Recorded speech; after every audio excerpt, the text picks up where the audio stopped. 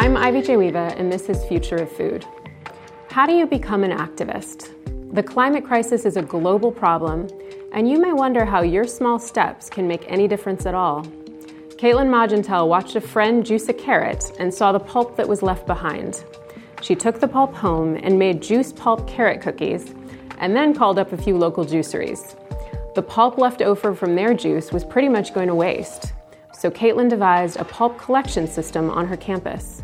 Today, that early idea has grown. Caitlin's company, Pulp Pantry, works with large juice manufacturers to make sure that the tons of pulp they create doesn't go to waste. Caitlin is going to tell us about how she looks at big problems, like food sustainability and waste, and looks for solutions that everyone can get involved in. Here's my conversation with Caitlin Magentel.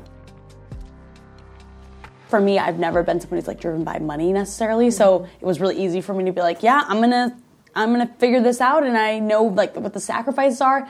I'm not in a rush to have a family. I'm not in a I don't have that outside pressure from my family that you may get married and settle down, and I never had that as a goal, but I do see that a lot of my friends I want to have a baby in the next few years, and I want to have a family, and I needed financial security to do that. Right. So I feel like it's more of that survival instinct of this is how I've always determined that my life was going to look, and if I do something that veers me off that path, it's going to take me off track. How is that going to set me off? Yeah. So even though they might value a lot of the things and they're I'm so jealous of just the fact that you get to spend your days doing something you're passionate about. It's at the same time, I wouldn't be able to give up kind of the pursuits that I have. So I kind of see that side of it too. I remember reading about how you were in your test kitchen on the weekends dehydrating pounds and pounds of pulp. I bet your friends weren't super jealous of that. I feel I'm still recovering from a lot of that. Sometimes I'm even today when I came in here, I was I need coffee. Because it's really weird, but sometimes I'm just you kind of push yourself to so hard, but we exist in cycles. So I kind of have started realizing I went really hard for 3 years. And I'm kind of seeing the end of that now, where the past year has felt like I just needed to slow down, which honestly has been really beneficial. But at the same time, it's been kind of hard because I remember, I just look back at what it was 2 years ago even, and what I was doing with my time, and I'm I could never do that again. And so I feel you have to put in the work, but it's definitely meant for a certain time in your life or a certain naivete that you don't even know what any difference, because it was also not the smartest use of my time, but no regrets. Well, you had something pulling you. I feel Viktor Frankl talks about that in Man's Search for Meaning. It's when you have a purpose in the world, you can endure anything. Mm-hmm. And so it feels like you just so deeply believed in what you were doing. Yeah. And looking back, you're oh my God, how did I do that? It's kind of after giving birth. Women are I will never do that again. Yeah. Yeah. And then when they're pregnant again, they're okay, I'm here. I'm doing it again. Somehow I found myself in this situation again. Yeah, it's kind of interesting. I feel there always has been for me, because the idea itself, and I'm just this idea is so quirky and weird and just kind of, but it's really frivolous too in a way. I think that it stands for something bigger. Yeah. But on the surface, if you just look at it and you're I'm turning juice pulp into snacks, then it's a very frivolous, surface level kind of way to talk about bigger issues. But that's how I've always seen it, and I think it's hard because I know that a lot of people will look at it and be kind of when I was in the kitchen dehydrating pounds of pulp and spending, my friends were why are you not giving yourself a weekend? What are you doing? And it's hard because they just see it and they just kind of, they're you're making pulp snacks. Why are you so attached to this? Mm-hmm. But I think that it is because, we all have, it is that broader vision of what does this say? What kind of values are being stated in the world through the act of doing this? Yeah. And for me, it's always been how does consumer packaged goods and how do brands as an entity of change and affect culture? Mm-hmm. And I think that's what's really interesting is that a lot of, you look at nonprofits. How much scope does a nonprofit have versus a Coca-Cola or a General Mills? Right. Because they have consumer eyes, whereas a nonprofit, it's how it's an uphill battle to get eyeballs. It kind of feels like that. It just, and so I always felt building a brand was the best way that you can communicate values that could be stated through a nonprofit too, like the Slow Factory. They're doing a great job. They have all these eyes on their you know, Instagram account or whatever. They're spreading awareness and knowledge, But you're getting in people's mouths. Yeah. Like, you're getting in the, you know. Yeah, it's like participatory in a way. It's almost subversive. It's kind of like this might not be your intention, but it's almost like you're getting in there into people's taste buds and replacing their Doritos with something plant-based. Exactly. And it's like a way to just rewire the whole, it just shake creates, the whole thing up. It's kind of like we've just been brought up to be creatures of convenience. And I think the problem, even for starting Pulp Pantry, I didn't really realize this until probably last year, but I always knew it, but I never like realized it was that obviously what you're doing like has to taste good, and it can't be something that people feel they're compromising on just the indulgence Nobody's factor. going to eat cardboard to save the planet. Exactly. Yeah. So, and there might be a few people who will do that, right? But like for the most part, I just knew it was going to have such a limited impact. And I think last year was really the turning point for me, where I realized if I want to make this something bigger that actually has like a mainstream platform, you know, and can actually go into like a Target or a big major retailer, it's going to have to compete on the Doritos level in taste. Right. And that's the only way that you're going to get people to swap staples and kind of like take in new ideas, is because there's no compromise on that kind of value. So it was kind of interesting just because I basically scrapped like all of the products that we had created in the past, and they were all fun things that I was doing in the kitchen. There were great ways to explore using a new ingredient, and you know, now I feel like I can talk about pulp and be like, I know my way around juice pulp. So if anyone's got like, you know, it only, you have to go through those learnings, but now I'm like, thank God that I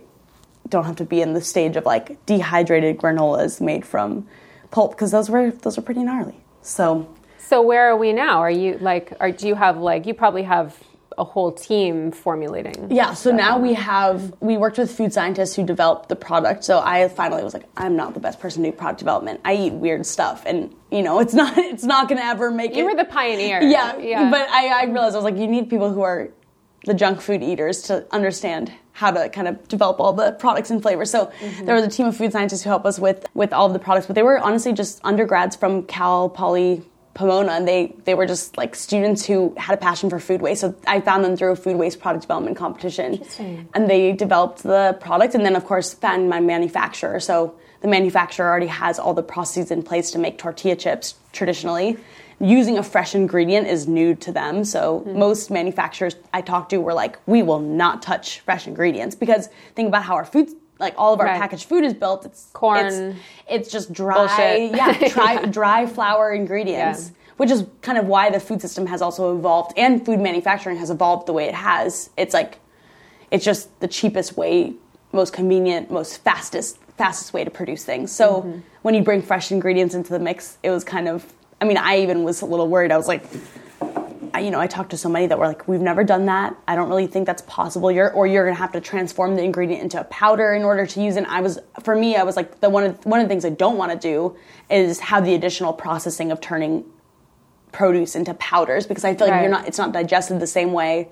It's not going to be the first ingredient on the label and all that. Right. But anyways, the point is, find a manufacturer, and then someone who was entrepreneurial and was like, we'll give it a shot. And they were willing to do it without making a powder in first. They were willing to just work with me to figure it out, and we had like 4 test production runs, and I'm actually doing my first full-scale production run. So we did a production run where we produced like 7,000 bags, and now we're doing a production run where we produce like 30,000 bags. Wow. So it's scary, because it's, every step you're continuing to see like, okay, as we continue to expand, can this model work at scale? Can it scale? Yeah. And I think it's going to be, I think it's going to be okay. What's the feedback been like in terms of just everyday people who aren't health nuts like we are, like tasting it? People would never know that there's vegetables inside of the product. But the main thing for me is that it has to have fiber, and it has to be like a substantial amount of fiber, because I feel like that's the main thing that's lacking in American diets. Didn't you say like 7% of people get enough fiber or something? Exactly. Yeah. And same with vegetables. It's like 10% of us eat our daily servings of fruits and vegetables. So I was like, if I'm going to make a chip that's truly kind of living in line with the values of not just sustainability, but also health and bringing better nutrition, it has to be something that's got a lot of fiber in it. And we did the nutritional testing after our production run, and it has like 5 times the fiber of a traditional type tortilla chip. So a bag of chips is your day's serving of fiber. Wow. And that was for me like that was the big pull for me, because I was like, if it's not going to be if it's not going to be significant in terms of the nutritionals, then, why am I doing it other than just have a story on a package? Yeah. Which is a part of it, but it's not the whole complete story. Yeah. Well, that's like part of it is like the health benefits, to like the obesity crisis in the United States with kids eating all this packaged crap. But then there's the other side of it of like you're actually using food waste. I'm curious, when you started Pulp Pantry, did you know that food waste was one of the top contributors to climate change? No. I mean, I honestly, I was an environmental studies student, so we had done all of our like studies on agriculture, and I mean, I knew that food production in general was very resource intensive, and I knew about water pollution and air pollution and all the things that happen because of the way that we produce our food. But food waste was not the hot topic that it is today, and I feel like we didn't have data around food waste, so there wasn't really a measurable way that we were talking about. We were talking about food waste. It was kind of like I think we had general understanding of how much food was being wasted, but I think in the past like 3 years, that's really where we've gotten so much of this to become more mainstream information part and of knowledge. The conversation. But I guess the place that I saw food waste was more on the micro level of I was more passionate about, in general, I was passionate about living a zero waste life. And I think any of us who see all the stuff that comes in packages, like I was just in Europe and I was blown away because I was like, you go to the grocery store, there's one option for your oats. Yep. There's one option for your jams or whatever else. Yep. Here it's like we have grocery stores with hundreds of thousands of products on the shelf. Everything is packaged, and there's really no convenient way to buy things without packaging. So I was more passionate about like how do we reduce waste in general in our life. Okay. And then kind of through just my own practice of doing that and becoming a vegan and having to learn to cook and just struggling my way through all that. Then I found, I was working in an urban garden and became passionate about more people eating more fruits and vegetables in their diet because I saw kids were not eating fruits and veggies. And so through kind of all of these experiences, I ended up at my friend's house, and that's when I saw her juice a carrot. And because I had this, vision for myself of like, I don't want to live with waste and I want to produce less trash, and I'm concerned about that for our future. And then also seeing that, wow, so many people are not getting their servings of fruits and vegetables, and it's actually affecting mental health, it's affecting the way they're able to perform in school. And then to go to a friend's house and see the added layer of, oh my goodness, and someone who has access to these resources is throwing it away. Yeah. And so it was like all of those experiences together that was kind of that moment for me where it's like literally seeing her do that was, I'd never seen waste just in front of my face like that, I guess. Yeah. And I think if you think about our food manufacturing, none of us know where our food comes from or how much waste is produced or what the byproducts of that production are. Like if you think about buying juice, I mean, you don't really see a juicery with like pulp coming out of the machine. You just see juice bottles on the shelf. Yeah. Or you see like a chamber. You don't really know what's happening on the other end of it. So I feel like to watch someone juice at home was just this moment of full transparency that we don't have in our food system today. Yeah. And so it was like that kind of micro just moment that, then I called all these juiceries and I'm like, what do you guys do with your pulp? Because I saw this thing, and that's when I realized that every single person was throwing it away. There was no option for them to compost unless they were going to pay $400 a month. For a small business, they're like, can't afford that extra expense. They would actually have to pay to be responsible with their waste. Of course, yeah. Or it was like try to find a farmer that will pick it up, but what farmer wants to drive to LA and struggle through traffic to pick up some compost? Like there's not efficient. No. Yeah. So it was just one of those things where I started to realize I think it's like 2% of all of our waste, food waste and human waste that's produced in cities gets recycled in some way. So 98% of it actually goes to waste. Landfill. Yeah. And I heard that like 50% of the waste in landfills is food waste. Yeah. So, which is so tragic because here it is in a landfill producing methane gas, when if we could compost it, it could actually be healing. Yeah, exactly. I mean, but it's just like the infrastructure is not, like we just built our cities without thinking circularly. Mm-hmm. Like we were just, it's so true. And this is, I feel like you've definitely heard this, but take, make, waste. Like that is just our model. And I think if you look at LA, like the city was, I'm always shocked just by how it was planned so poor. It was like planned to be unlivable in a way. I'm like, why are things this way? This is the example of what not to do. Exactly. Because it's just very strange. And I think that the side of it where does all of the waste go was an afterthought, and it wasn't built into the design of our cities. So now we're kind of struggling with, we have all this infrastructure, but none of it is meant to actually think responsibly about our outputs. Right. But also, if you think about it, I guess, like, I mean, if you look thousands of years ago, or even hundreds of years ago, or even like decades ago, people weren't producing as much trash or waste. Right. So now people weren't drinking celery juice every morning. So when I was, looking at what you're up to, I was curious. You must just have a heart attack looking at the celery juice craze. How everybody's. Do you have a plan for celery pulp? But a part of me is just, I kind of think about it. I'm like, we can drink juice, but there's so much we can do with the pulp too, And I think I love working with larger manufacturers because they have a little bit more ability to get creative with their waste because maybe they're producing millions of pounds of pulp a year. Wow. So then really? Yeah. Millions of pounds. Easily. Oh my God. Oh my gosh, it's crazy. But at the same time, it's like now you have a lot more volume and now you can talk to farmers. Now you can talk to commercial composters. Right. That's more manageable to handle. But it also might cost them, like I know at least there's a food processor that does the apple slices, let's say for McDonald's, and they're paying maybe like $1 million a year for a composting contract. So It's expensive, but I think when you're producing waste on that scale, obviously it becomes kind of a priority to be like, you can't just landfill that. I think even like with regulations, you can't just landfill that. So they're having to get creative. They're having to get creative in ways, and I think it's hard because either you're paying for composting service, or you have a relationship with a farm and you're relying on that to be someone who can come pick up, truckloads of pulp or whatever else. Mm-hmm. So I feel like that's kind of where I saw because as I was scaling, like I worked with urban juiceries, which is really where a lot of the waste occurs, right? Like we talked about, none of that's getting composted or sent to animal feed.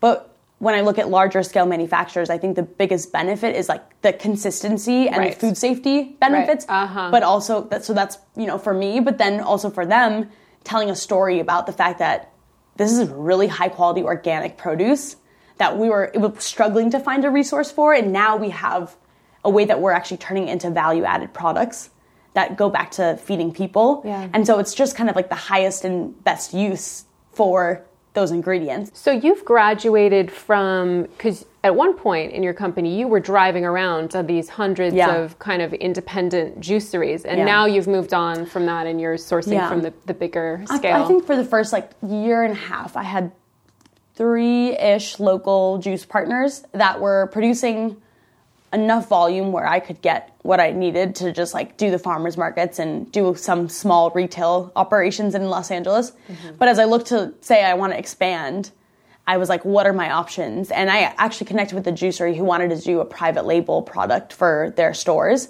called Project Juice. And so we did granolas for them made from their pulp. But that was kind of actually the aha moment for me. I was like, oh my goodness, it's not just individual juiceries, but there's co-packers and co-manufacturers who might be making many different brands and then putting it into, one facility.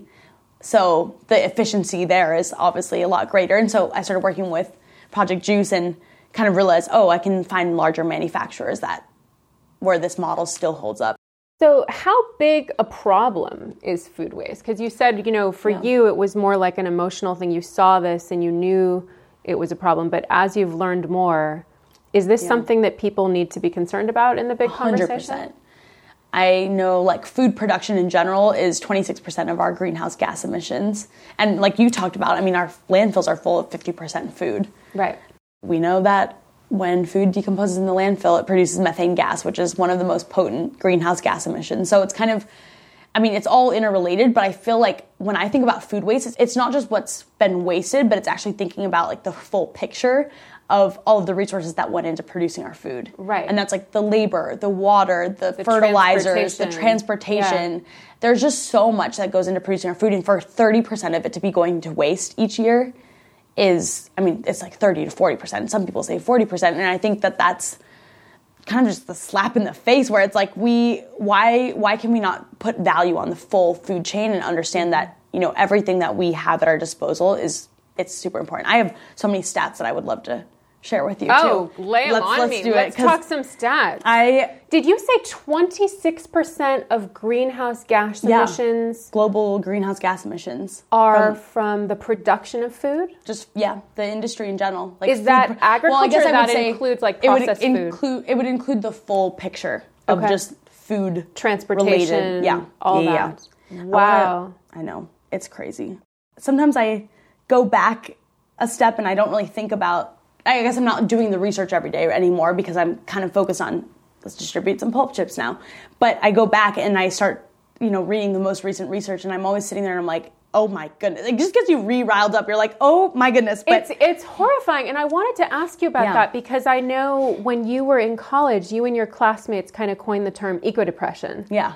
So you were feeling depressed This was my friend Steven, he was an environmental studies major with an economics degree. I think he was doing his PhD in economics.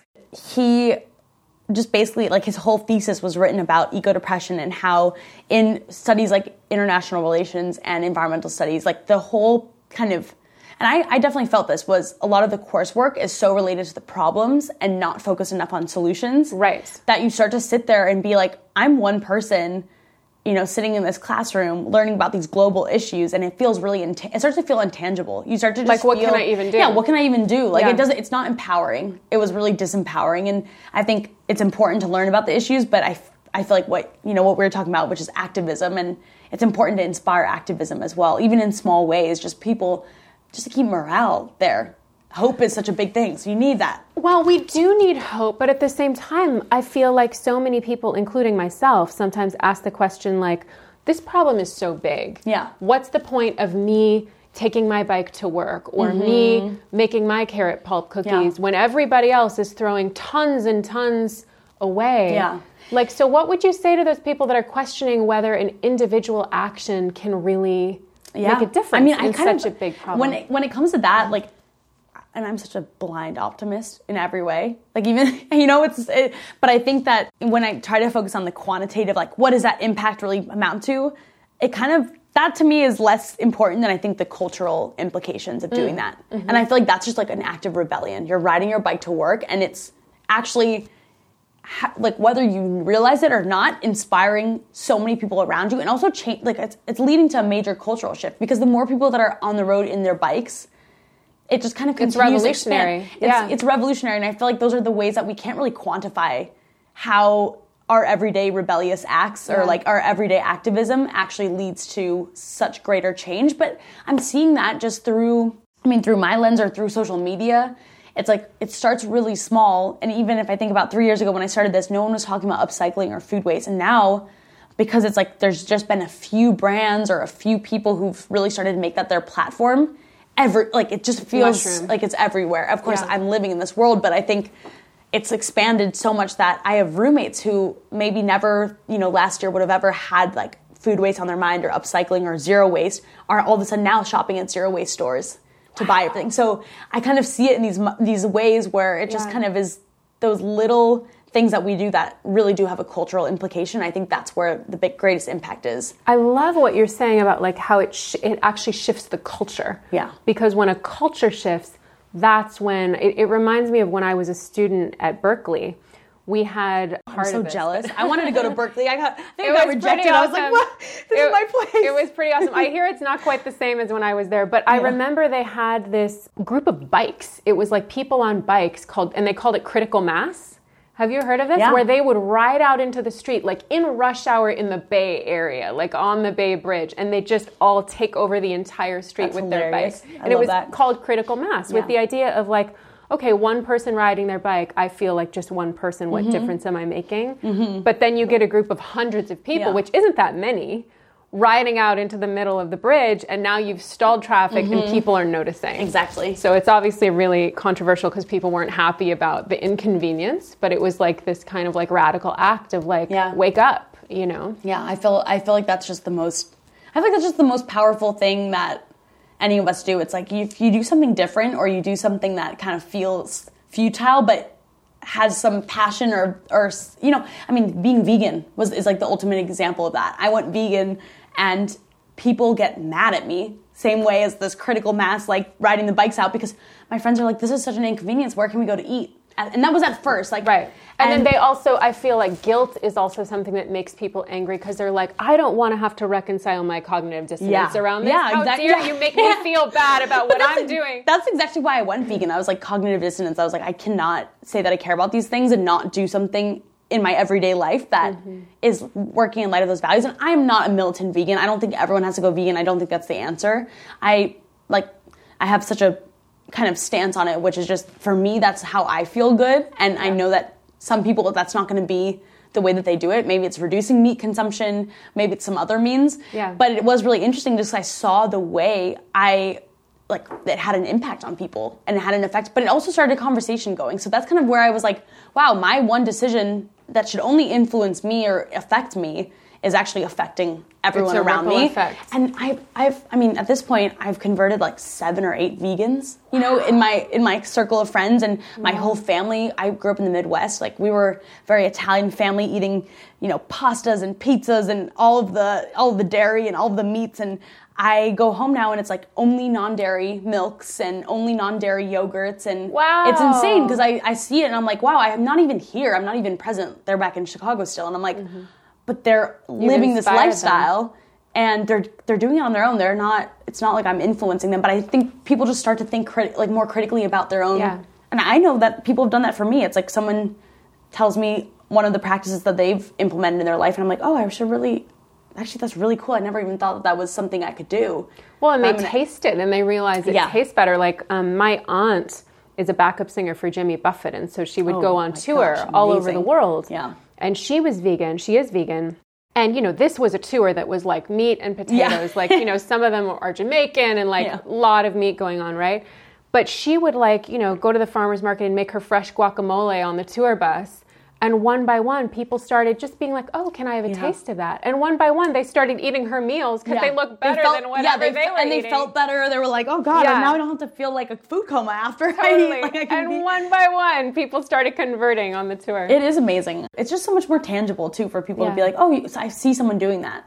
Well, you're talking about like being an inspirator, yeah, right? Because I think so often as activists, the word activist conjures this idea of someone who has to give up their life and go, you know, be out in a boat with Greenpeace, risking your life. Yeah. You know, and what you're talking about is making a small change in your daily life that can create that ripple effect. Yep. And even though it might be a seemingly small change, it's a radical statement that's like part of the movement that's changing our culture and changing the conversations. Yeah, I think it's so important, like, just to not, I mean, if we're not inclusive in any of these ideas or concepts that we're bringing forward, I have friends who are like the radical vegan or whatever, you know, and I think that's great, but it's also, I see the effect it has on other people, and it only makes you close off or turn away. It's like a backlash. Yeah, because a lot of people aren't, like, some people don't want to live on a boat, and some people don't want to, you know, go work for Greenpeace or risk their life. They just want to, you know, they have another agenda, but they still want to be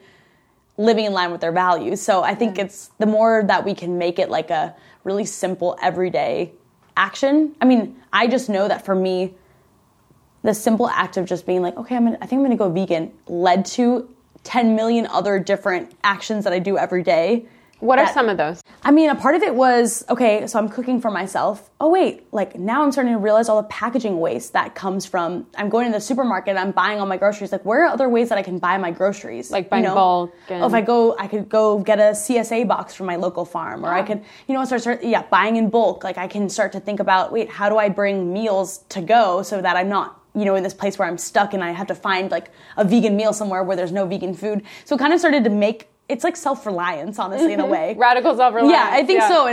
And I know so many friends that do their own like apothecary, and they make their own like home, you know, beauty care products, or they make their own house cleaning products. And I love that movement. But I think it all comes from, a lot of it comes from them starting with a diet, or like starting with one other thing that kind of brought their awareness onto, like for me, becoming vegan brought my awareness into, wow, why is it that our food system is the way it is? Like, why is it that it's so hard for me to find fresh vegetables? Or why is it so hard for me to buy groceries without having all those like, it just kind of creates that snowball effect where you start to, and then it goes outside of your diet into different parts of your life. I mean, for me, like buying thrifted clothing, you know, that's another thing that I'm like, I will not buy new clothing unless I really have to. Yes, because that's such a problem, the fashion industry. Yeah, because then you start to realize, I mean, that was not something that I was ever really thinking about actively, but then all of a sudden, through my diet, started getting interested, and I was like, wait, what else was happening with the fashion industry? And then you read all the stats about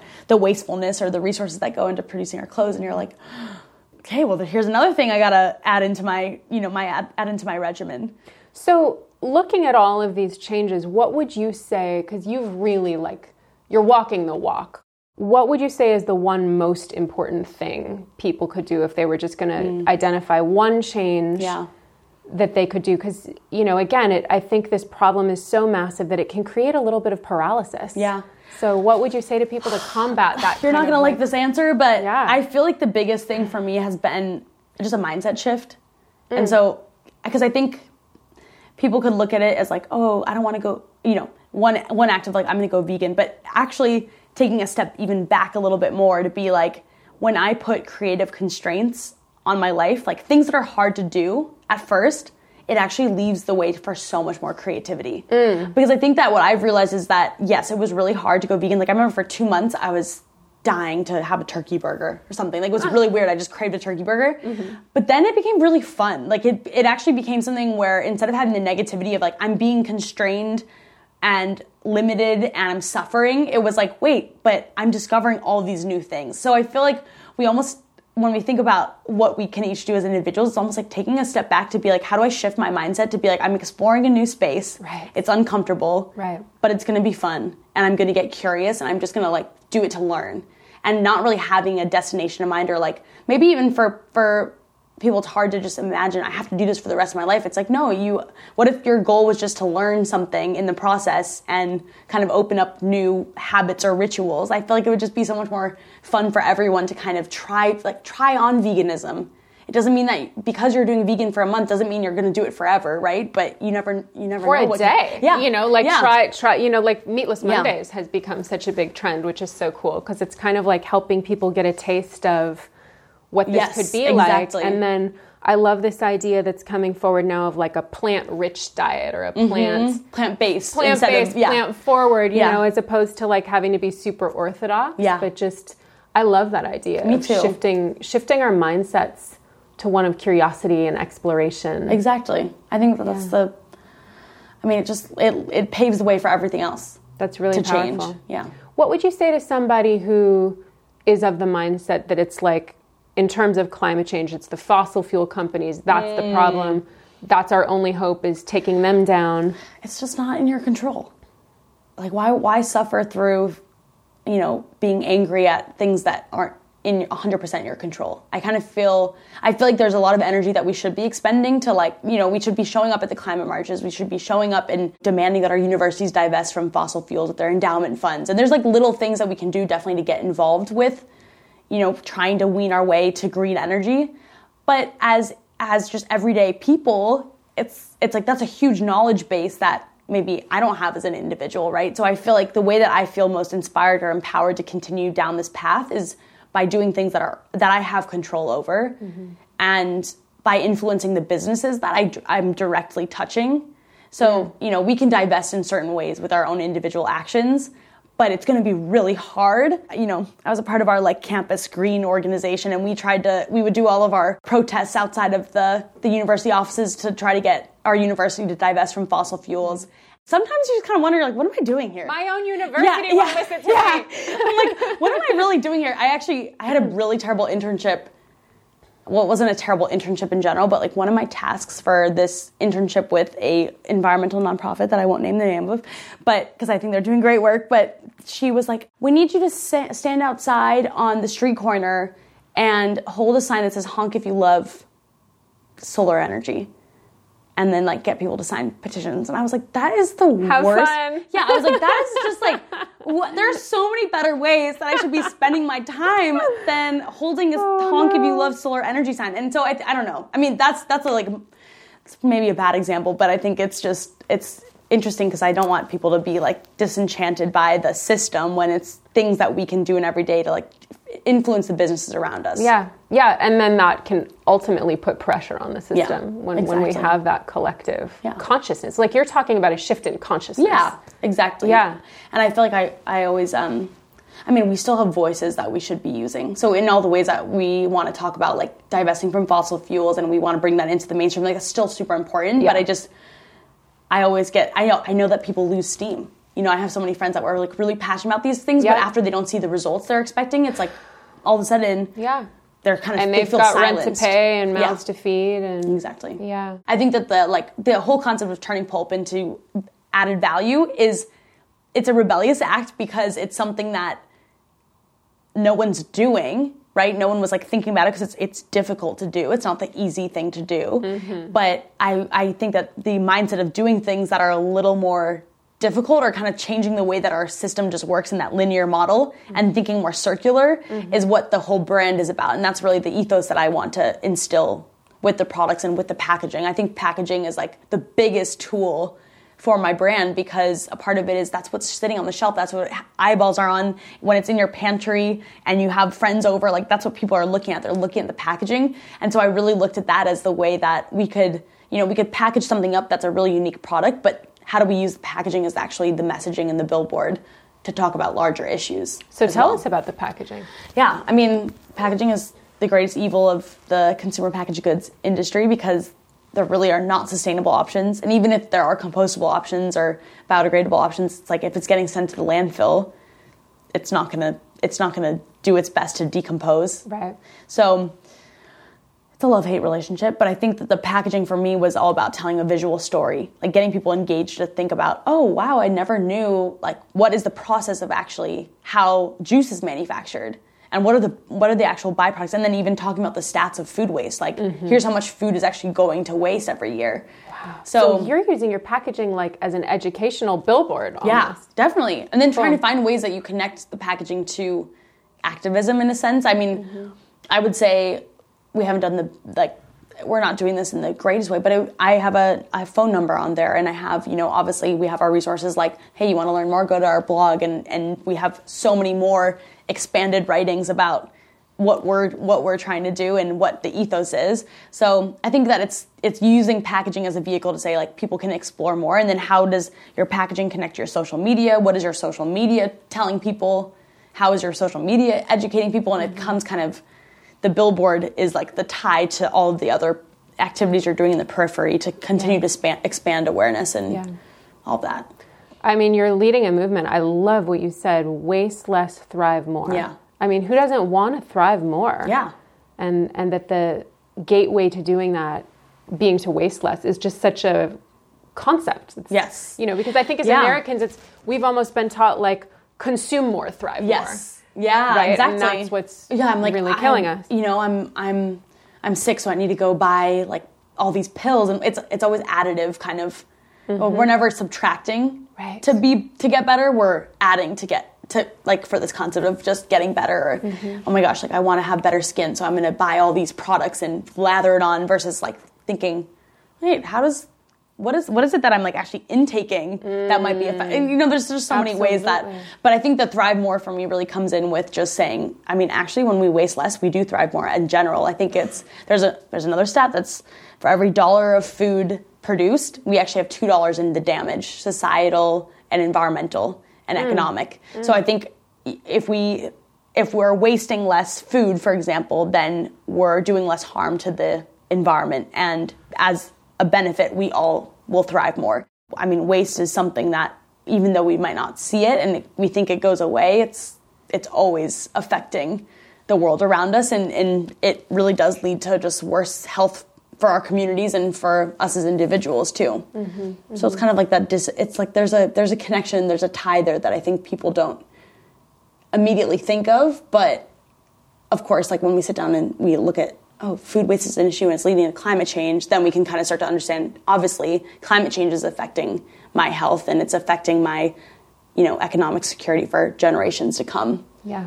Yeah. So in some ways, like, even though your product is such a healthy thing to eat and you are saving all this pulp from going to waste, it's also like a symbol of a value system, like a shift in a value system. Exactly. It's really powerful. Yeah. Do you want to hear some crazy stats? Let's hear it. Yeah. I just like, absolutely. This is the things that sometimes I nerd out on and I go, wow. Is it going to depress me? Am I going to get eco-depression? It might depress you. More than I already am? Yeah, no, I can tell you've got a joyful spirit, so we're gonna be okay. I mean, honestly, that's why we got to talk about the solutions. You got to talk about the solutions after you go through the depressing stats, right? Yeah. But this is all basically from the FAO, so the Food and Agriculture Organization, and it basically says that overall industrialized farming practices cost the environment some $3 trillion per year. And we talk about externalities, and those are kind of the economic costs that come from doing things that maybe are not even calculated into the actual price of our food. So like imagine if our food was priced to think about the environmental cost as well. And it's just not today. Like we're not, we don't have any responsibility to that. But for us to have like $3 trillion a year of environmental costs from industrial farming practices is something that I would love to see in the true cost of food. In terms of the damage it's doing to the environment. Exactly. And I wonder if we compounded that by looking at what's the actual cost to our health of eating this GMO corn or GMO-fed beef. Honestly, I mean... we connect that with cancer rates. The stat that was $1 for every dollar of like food produces $2 in extra like other costs. So let's say like, we broke that $2 into its parts. $1 full goes to the societal costs, so the health costs, like you said, of just the fact that we're producing unhealthy processed foods. Things like that just put it in perspective in a way that's kind of a little alarming and scary. And just why it's so like exciting to sit down and talk to someone like you is because with all of this heavy duty, freaking depressing awareness, you're out there rocking it and really like being the voice for change. Yeah, I think it is all about like, because I've definitely had those dark moments where like, what should I be really spending my time on? Because I think about it, I'm like, I want to use my time for this overall purpose, but is what I'm doing with Pulp Pantry as a company the highest and best use of my time? Obviously, this is not the last thing I'm going to do, before my life is over. But I realize I'm like, this is a stepping stone, and it's a step in the right direction to have these conversations in the small way that I can, and given like my resources and what I know, and so it's hard because I think each of us has that. Like, there's of course a million things that we could be doing to fight all of these issues, but we have to think about like us as individuals. What's our individual unique contribution to the world? And I think that's where Pulp Pantry kind of sits with me, and that's why I was able to do all the dehydration in the kitchen, and like things that seem really futile, but we're kind of weekends with the dehydrator. And so I think each of us has that in us. Like we start small in ways, and it grows and expands. And I feel really lucky that I've been able to do this for as long as I have, because it has not been successful from day one, right? Like there's been so many failures, but I feel so attached to the idea or this company because I'm also like, I see where it's going long term. And what is your vision long term? I mean, with Pulp Pantry specifically, like I would just love to basically take over every pantry staple that we have. I think about the grocery store, I'm like, every aisle should have a sustainable, more nutritious option. And yes to that. Yeah, so I'm like, I look at product development and I'm like, why can't we do a frozen pizza crust? Why can't we do dips and sauces? Like why can't we do a cereal, that's made from upcycled ingredients, that's more sustainable, that brings more biodiversity, that, is helping people to eat more plant-based, eat less sugar, all those things. Like, I think that there's so many ways that we can get really creative with how we manufacture. Because staples, like pantry staples, are not going away. We talk about eating less processed food, but it's like people are shopping more in the perimeters of the store, but there are still moments of convenience where if you're a single mom, and you have 2 kids, it's really hard to cook for a family. There's a lot of occasions where I think having packaged food in our life is still going to be a thing. Mm-hmm. So let's just make better, more nutritious options for people. Yeah. That's where I see Pulp Pantry going. I think is just like tackling all of those aisles of the grocery store and still telling the same story, the same ethos, the same message, and really like delivering value to the end consumer in terms of better nutrition. The next steps of what I want to do as a person, I'm like, it's not just this company. I definitely see so many other places just through this experience that it's opened my eyes to just all of the ways that I think building a brand can evolve into hopefully having a much greater impact across many different industries and spaces as well.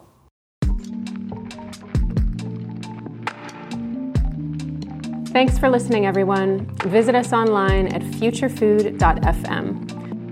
Subscribe on Apple Podcasts or listen to us wherever you get your podcasts, and put the power to save the planet on your plate and on your playlist. I'm Ivy Joeva.